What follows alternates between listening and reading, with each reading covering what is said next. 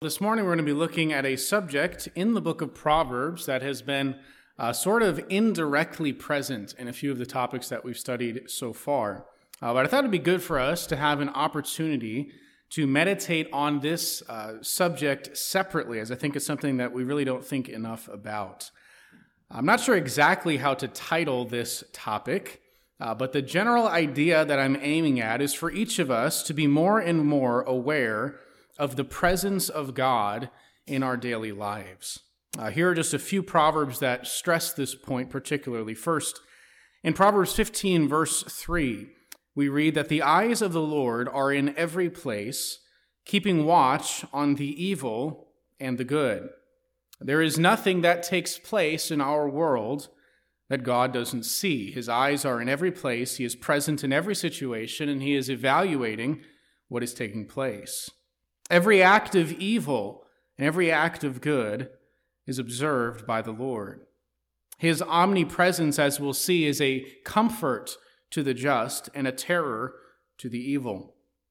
Again, we read in Proverbs 5:21, "For a man's ways are before the eyes of the Lord. He ponders all his paths." Here we read that God sees all of your ways. He is watching you as you walk through every day of your life. And so the goal of this sermon is to help each of us to become more and more aware of that reality, that in our day-to-day living, that we should be aware of the presence of God. To live our lives each moment knowing that the Lord sees us. He sees the decisions that we're making. He hears the words that we're speaking. Even the thoughts, as we talked about a few weeks ago, that we have in our hearts, He is aware of. For many of us, I think we go through our lives not really conscious of this reality. We think of God as somewhat distant from us, not concerned with our daily living. And yet this proverb reminds us that the eyes of the Lord ponder all of our paths. Notice in this proverb that it is individualized. A man's ways are before the eyes of the Lord. This isn't just like God is simply aware of the actions of humanity in general, or He sort of watches from a distance all of the major events in the world. No, this proverb is saying something far more personal. It's saying that God sees you. He knows what's going on in your life individually. Proverbs 15:11 goes even deeper. It says, "Sheol and Abaddon lie open before the Lord. How much more the hearts of the children of man." Sheol is a term for the place of the dead. Sometimes it refers to simply the grave, sometimes what we might call Hades.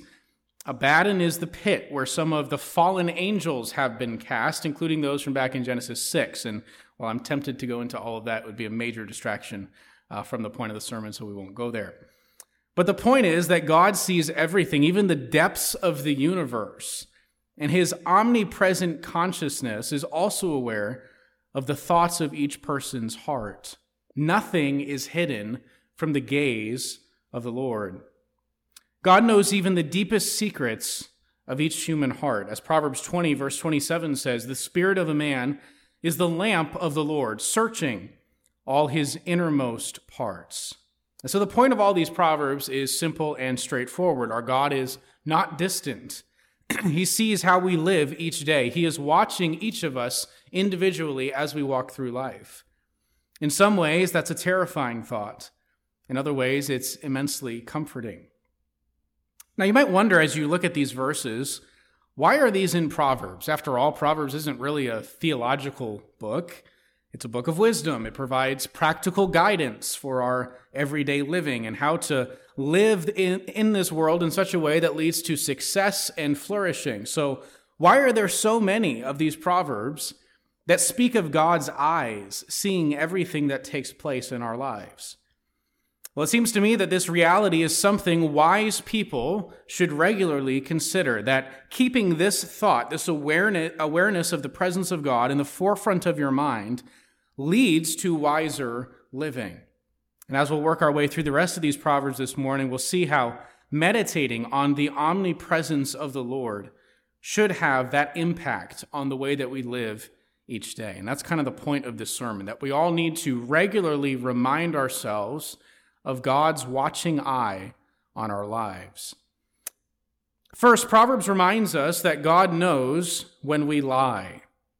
Our lies may deceive other people, but God always knows the truth. Proverbs 24, verse 12. If you say, "Behold, we did not know this," does not he who weighs the heart perceive it? Does not he who keeps watch over your soul know it? And will he not repay man according to his work? Several interesting phrases there describing God as the one who keeps watch over your soul. God is said to weigh our hearts. And the point of this proverb is that it is foolish for us to ever think that we truly and ultimately get away with deception. In the context of this proverb, the hypothetical lie is pleading ignorance, claiming we didn't know something that was going on that we absolutely did. And while we may deceive others with such lies, the Lord knows the truth of our hearts. Even if no one else on earth can see through your deception, God does. And God's presence to bless will not be on those who make a habit of lying. As Proverbs 12:22 says, lying lips are an abomination to the Lord, but those who act faithfully are his delight. As we consider this topic of being aware of the presence of God in our daily lives, remember that verse that we began with that says God sees all of the evil and all of the good. So not only should we remember when we do things like lie that God sees us, but we also should realize God sees our acts of righteousness as well. Proverbs 25, verse 21 says, "If your enemy is hungry, give him bread to eat. If he is thirsty, give him water to drink, for you will heap burning coals on his head, and the Lord will reward you." We are instructed here to treat our enemies with kindness, specifically because the Lord is watching. He will reward you. Don't seek human recognition for the good that you do. Be content with the knowledge that God sees you. Jesus taught us this, of course, in Matthew chapter 6. Begin with verse 1. Jesus says, "Beware of practicing your righteousness before other people in order to be seen by them, for then you will have no reward from your Father who is in heaven. Thus, when you give to the needy, sound no trumpet before you as the hypocrites do in the synagogue and the streets, that they may be praised by others. Truly I say to you, they have received their reward. But when you give to the needy, do not let your left hand know what your right hand is doing, so that your giving may be in secret, and your Father who sees in secret will reward you." Jesus goes on in that chapter to apply this principle to other acts of righteousness as well. But the point is, God should be the only one we're concerned with when we practice righteousness. We shouldn't be seeking to impress others. We shouldn't be looking for recognition or praise from others. Do good, content with the knowledge that God sees you and he will reward you. Next, Proverbs teaches us that God sees when you are mistreated. This again is one of the ways that God's close attentiveness and observation of our lives is actually a comfort to us. In Proverbs 20, verse 22, we read, "Do not say, 'I will repay evil.' Wait for the Lord, and he will deliver you." We're told here to reject the impulse that we have to retaliate when we are mistreated. Remind yourself that God sees the evil that has been done to you and learn to trust in him. One of the best examples of this in all of Scripture is Hagar in the book of Genesis. Abram had been promised by the Lord that he would have a son and a great nation would come from his descendants. But by the time Abram and his wife Sarai were quite old, they had still no children. And so they got impatient. They decided to try to fulfill the promise of God in their own way. And so in Genesis 16, verse 1, we read that Sarai, Abram's wife, had borne him no children, but she had a female Egyptian servant whose name was Hagar. And Sarai said to Abram, "Behold, now the Lord has prevented me from bearing children. Go in to my servant, it may be that I shall obtain children by her." And Abram listened to the voice of Sarai. So after Abram had lived 10 years in the land of Canaan, Sarai, Abram's wife, took Hagar the Egyptian, her servant, and gave her to Abram, her husband, as a wife. He went into Hagar, she conceived, and when she saw that she had conceived, she looked with contempt on her mistress. And Sarai said to Abram, "May the wrong done to me be on you. I gave my servant to your embrace, and when she saw that she had conceived, she looked on me with contempt. May the Lord judge between you and me." But Abram said to Sarai, "Behold, your servant is in your power, do to her as you please." Then Sarai dealt harshly with her, and she fled from her. Hagar, throughout this story, is being horribly mistreated and oppressed. She starts out as a slave, which is bad enough. Then she is essentially raped by Abraham in order to provide a son. When she becomes pregnant, Sarai begins mistreating her even more. And so Hagar runs away. She's desperate to be free from the abusive environment that she's been trapped in. Verse 7 says, "The angel of the Lord found her by a spring of water in the wilderness, the spring on the way to Shur. And he said, 'Hagar, servant of Sarai, where have you come from and where are you going?' She said, 'I am fleeing from my mistress Sarai.'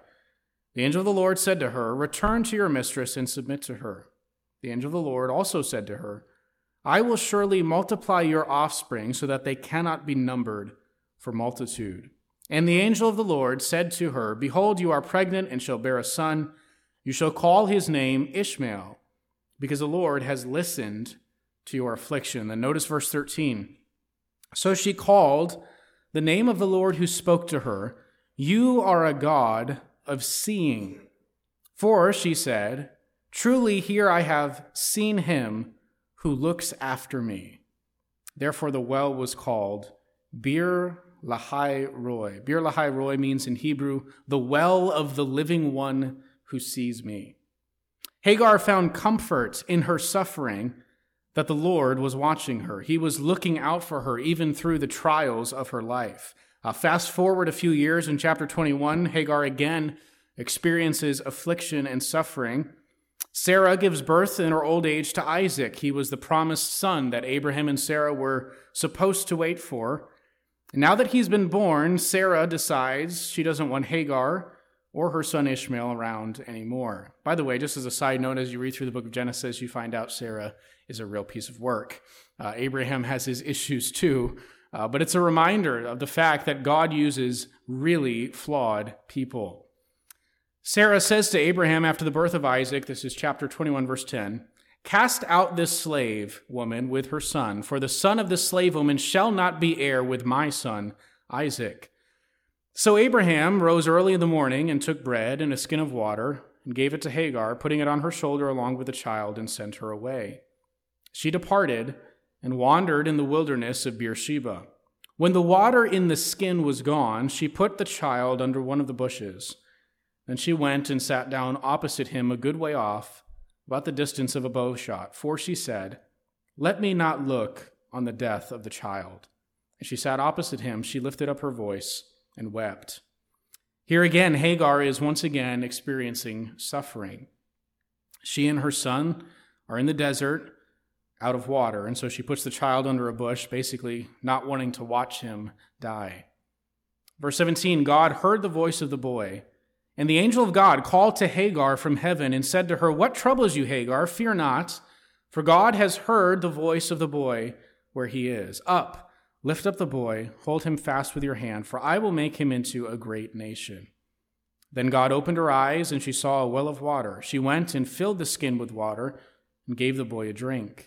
And God was with the boy, and he grew up. He lived in the wilderness and became an expert with the bow. He lived in the wilderness of Paran, and his mother took a wife for him from the land of Egypt. And the point of these stories is to show us that even though Abraham and Sarah had rejected Hagar, had afflicted her, oppressed her, and finally kicked her to the curb, God saw her affliction.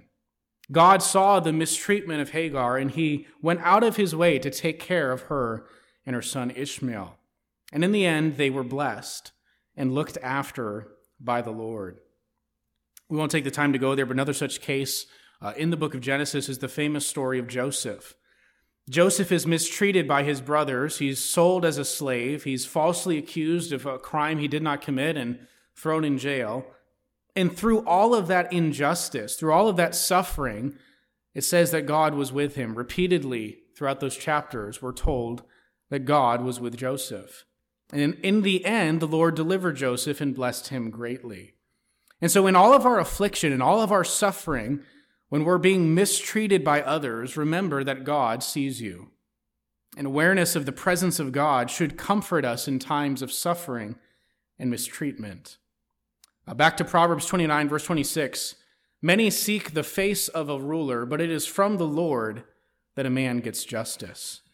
Proverbs wants us to get in the habit of turning to God when we experience injustice. When we are mistreated, pour your heart out to him instead of trying to get even with the person who wronged you. This is part of living with a constant awareness of God's presence. Next, Proverbs teaches us that God sees our motives. We're not going to go too far on this because we've spoken about it in the past, but Proverbs 16 verse 2 says, "All of the ways of a man are pure in his own eyes, but the Lord weighs the spirit." Again, chapter 17 verse 3, "The crucible is for silver, and the furnace is for gold, and the Lord tests hearts." And then in chapter 21 verse 27, we read, "The sacrifice of the wicked is an abomination. How much more when he brings it with evil intent?" God sees not only what we do, but God sees why we do it. He sees the intentions of our heart behind every action, behind every word that we speak. God sees our motives. Next, Proverbs teaches us that God sees our heart's rebellion or submission to his word. Proverbs 28 verse 9, "If one turns away his ear from hearing the law, even his prayer is an abomination." The law is kind of shorthand in the Old Testament for the word of God, the Torah. And here we're being told that if we turn away our ear from hearing God's word, even our prayers to him will be an abomination. How do you respond when you read the Bible? How do you respond when you hear something from Scripture? Is your heart receptive and obedient or resistant? Rejecting the law of God leads to God hating our prayers, which kind of makes sense. Scripture is God communicating with us. Prayer is us communicating back with God. If we don't care about what he has said, why would he care about what we have to say? There's a certain logic in that, I think. If we turn away our ear from his word, God says he will turn away his ear from our prayers. Next, God sees your pursuit of righteousness. As much as we may think of the observation of God in our lives as something to be afraid of, the fact that God sees every sinful thought and deed in our life, certainly that's a fearful idea, but it's also true that God is aware of every genuine effort that you make to please him. Proverbs 15 verse 9, "The way of the wicked is an abomination to the Lord, but he loves him who pursues righteousness." God sees your pursuit of righteousness, no matter how frail that may sometimes be. Jesus in the Sermon on the Mount pronounced a blessing on those who hunger and thirst after righteousness. God sees your efforts to live a holy life. He sees the time you spend in Scripture and in prayer. He sees every time you resist temptation to sin. He knows your weakness. He's sympathetic towards your human nature. After all, Jesus himself lived as a human in this world. He knows the struggle. He's acquainted with our suffering. He experienced the same temptations that we do. And he sees the efforts that you and I make to follow his ways. God sees your pursuit of righteousness. Now, I think that a sermon like this on the awareness of the presence of God could lead to some unhealthy thinking. Maybe as we've looked at these verses and considered how God sees everything that goes on in our world, that he watches even each one of our lives closely, you might start sort of thinking of like the Eye of Sauron or something. If you're not familiar with Lord of the Rings, I'm sorry. But we shouldn't live our lives terrified of God, doing what we're supposed to do simply because of fear that God is watching us and will punish us if we don't. Jesus taught us to consider God as a loving Father, not a cruel master. We are told to love the Lord with all of our heart. We are to serve him in sincerity. So how do we do this? How do we keep in our minds a constant awareness of God's presence, the fact that he sees everything that we do, and yet also cultivate a positive view of God, where we come to see the nearness of God in our lives as a good thing? And I think more than anything else, the answer to that question is prayer. Prayer reminds us of God's presence in our lives. Prayer also invites us to be open and completely honest with God, to share our deepest thoughts and struggles with him. As you read through the Psalms, you see people pouring out their hearts to God and expressing all sorts of emotions, even things like anger and sorrow, all the range of human emotions through prayer. Prayer helps us to feel the presence of God. It reminds us of his nearness to us. Yet it does so in such a way that also cultivates love in our hearts for the Lord, rather than terrified, dutiful obedience. Many of us feel distant from God and lack this awareness of his presence in our lives because we hardly ever communicate with him. Proverbs 28 verse 13 says, "Whoever conceals his transgressions will not prosper, but he who confesses and forsakes them will obtain mercy." The regular practice, the discipline of confessing our sins to God reminds us of his presence in our lives. It helps us to cultivate the habit of remembering that God sees even our darkest moments. And so we confess our sins and seek forgiveness. Another category of prayer that reminds us of God's presence is prayers of thanksgiving. Obviously, we've got the Thanksgiving holiday coming up this week, but really for a Christian, Thanksgiving ought to be a regular pattern and habit of our lives. Part of the way that we cultivate more of an awareness and recognition of the presence of God throughout our day is to get into the habit of just expressing thanks to God. As we experience little blessings and enjoyments throughout each day, get in the habit of expressing thanks to the Lord who has provided us with every good gift. A great example of someone who had this sort of constant awareness of God's presence and frequent prayer was Nehemiah in the Old Testament. And one of the things you'll notice about Nehemiah's prayers is that these are not often long, extended, flowery prayers. Sometimes it's as simple as, "God, please help." It's just a little phrase that Nehemiah prays to the Lord. But what stands out as you read the book of Nehemiah is how frequently these prayers appear. In the short book of Nehemiah, we find him praying 14 times. It starts in chapter 1 of the book of Nehemiah. Nehemiah is in exile in Persia. He gets news that Jerusalem is in trouble. The wall of the city is broken down, and the few who are there are not doing well. And so verse 4 of chapter 1 says, "As soon as I heard these words," this negative report of Jerusalem, "I sat down and wept and mourned for days, and I continued fasting and praying before the God of heaven." And in the prayer that follows there in chapter 1, Nehemiah basically offers a prayer really on behalf of the people of Israel, asking God to forgive their sin and to restore them to their land and reestablish them as a nation. Now, Nehemiah at this time was a cupbearer to the king of Persia, and so he goes to bring wine to the king, who notices that Nehemiah seems depressed. And so the king asks Nehemiah, what's going on? And Nehemiah tells the king about the condition of Jerusalem and all the people who are there. Verse 4 of chapter 2, "The king said to me, 'What are you requesting?' And then notice, 'So I prayed to the God of heaven.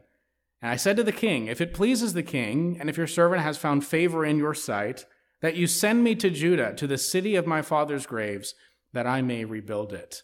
So you notice right there at the end of verse 4 that Nehemiah offers a quick prayer. We don't even know what he said. But in between being asked the question and responding with his answer, he just takes a second to pray. The king ends up granting Nehemiah's request. He sends him back to Jerusalem with some supplies to rebuild the city of Jerusalem and the gates and the walls of the city. And as the construction begins, there are some critics of their work. Sanballat and Tobiah and some others are very angry at Nehemiah and these people who are rebuilding the city of Jerusalem. And so verse 8 of chapter 4 says that they all plotted together to come and fight against Jerusalem and to cause confusion in it. So now the opposition to the work of rebuilding the city is beginning. And look at what Nehemiah and his group does in response. Verse 9, "We prayed to our God and set a guard as a protection against them day and night." In chapter 6, Sanballat attempts to intimidate Nehemiah and get him to stop his work on the walls. He basically threatens to tell the king that Nehemiah is trying to rebel against Persia, that he's going to, basically with his little army there in Jerusalem, they're going to fight against the king and try to overthrow them. And so he tells Nehemiah, "I'm going to send this false report, get you in a lot of trouble if you continue this project." Verse 9, they all wanted to frighten us, thinking, their hands will drop from the work, and it will not be done.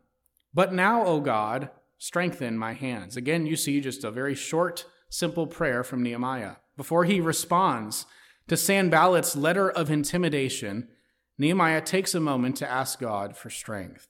And so you get the point. We won't take the time to look at all of the rest of the prayers in Nehemiah, but what you find in this book is a man who was constantly aware of God's presence in his life. And it seemed to me that he cultivated that mindset primarily through regular prayer. Whatever was going on in Nehemiah's life, he prayed. When opportunities arose, he asked God for direction. When trouble came, he asked God for protection and strength. When blessing came, he thanked the Lord. Another way, other than prayer, to cultivate this kind of constant awareness of God's presence in your life is to think of God's opinion more than the opinion of others, to be concerned with pleasing Him more than anyone else. And once again, we arrive at this principle in Proverbs of the fear of the Lord. Proverbs 19, verse 25 says, the fear of man lays a snare, but whoever trusts in the Lord is safe. Whenever you find yourself making a decision and thinking, what will others think? Stop and remind yourself that ultimately the most important person who is observing your life is the Lord. Proverbs 28, verse 14, blessed is the one who fears the Lord always, but whoever hardens his heart will fall into calamity. Always fearing the Lord means that I live in constant pursuit of God's approval, thinking about what God would want me to do in every situation. As Proverbs 3, verse 5 says, trust in the Lord with all your heart, and do not lean on your own understanding. In all your ways, acknowledge Him, and He will make straight your paths. Acknowledging God in all of your ways will help you to constantly be aware of His presence in your life. Next, Proverbs 21, verse 2 says, every way of a man is right in his own eyes, but the Lord weighs the heart. To do righteousness and justice is more acceptable to the Lord than sacrifice. Obviously, this is speaking in Old Testament context where the Israelites would come to the temple and offer sacrifices to the Lord. It was their way of worshiping God. And here we read that doing righteousness, doing justice throughout your day-to-day living is more important than bringing a sacrifice in worship to the Lord. So let me just modernize this verse to the New Testament context for us. Walking with integrity in your day-to-day activity is more important than coming to church on Sundays. In other words, don't limit your thoughts of God to the 1 or 2 days a week when you come to church. You ought to be concerned with pleasing the Lord every moment of every day. Now let's consider some of the results of living with this constant awareness of the gaze of the Lord on us. The first and perhaps most obvious result of living with this awareness of the eyes of the Lord on us is that it will help us to resist temptation to sin. At the moment of temptation, remembering that God sees you should cause you to resist if you have a proper fear of the Lord. Proverbs 5, verse 20 says, why should you be intoxicated, my son, with a forbidden woman and embrace the bosom of an adulteress? For a man's ways are before the eyes of the Lord, and He ponders all His paths. Notice the reason we're given here to avoid sexual unfaithfulness in the form of adultery is because all of our ways are before the eyes of the Lord. He sees us, and that reality should cause us to live lives of purity before His eyes. Next, living within awareness of God's presence leads to personal peace and flourishing. Back to Proverbs 3, in all your ways acknowledge Him, and He will make straight your paths. Be not wise in your own eyes, fear the Lord, and turn away from evil. It will be healing to your flesh and refreshment to your bones. Get in the habit of acknowledging the Lord in all things, keeping at the forefront of your mind God's presence in your life. Let His presence direct you, and the result of that is healing and refreshment. Next, living this way leads to freedom from a guilty conscience. Proverbs 28, verse 1, the wicked flee when no one pursues, but the righteous are bold as a lion. Living each day seeking the approval of God, knowing that He sees you, will bring a clean conscience to you. Next, living with constant awareness of God's presence often leads to peace with others. Proverbs 16, verse 6, by steadfast love and faithfulness, iniquity is atoned for, and by the fear of the Lord one turns away from evil. When a man's ways please the Lord, he makes even his enemies to be at peace with him. So we are told here to seek first to please the Lord, and often as a result, your interpersonal relationships with others will improve as well. Living with a constant awareness of God's presence ultimately leads to God's blessing and favor in your life. Proverbs 11, verse 20, those of crooked heart are an abomination to the Lord, but those of blameless ways are his delight. Chapter 3, verse 33, the Lord's curse is on the house of the wicked, but he blesses the dwelling of the righteous. If you and I walk through each day of our lives seeking to live in a manner that pleases the Lord, you will experience a life of his blessing. Proverbs 15:29, the Lord is far from the wicked, but he hears the prayer of the righteous. Scripture says many times that God listens to the prayers of the righteous, but sin blocks our prayers. As you cultivate an awareness of God's presence and seek to live in a manner pleasing to him, his ears will be open to your prayers. Finally, living this way leads to abundant life. Proverbs 22, verse 4 says, the reward for humility and fear of the Lord is riches and honor and life. And the fear of the Lord is really what we've been talking about today. Living with an awareness that God is watching, that he is present in every moment of your life, and seeking to please him, to live in a way that brings him glory. The reward for such a God-focused life is riches and honor and life. In other words, abundance. This is the way that we experience the abundant life, true life, by fearing the Lord and by walking before him in sincerity.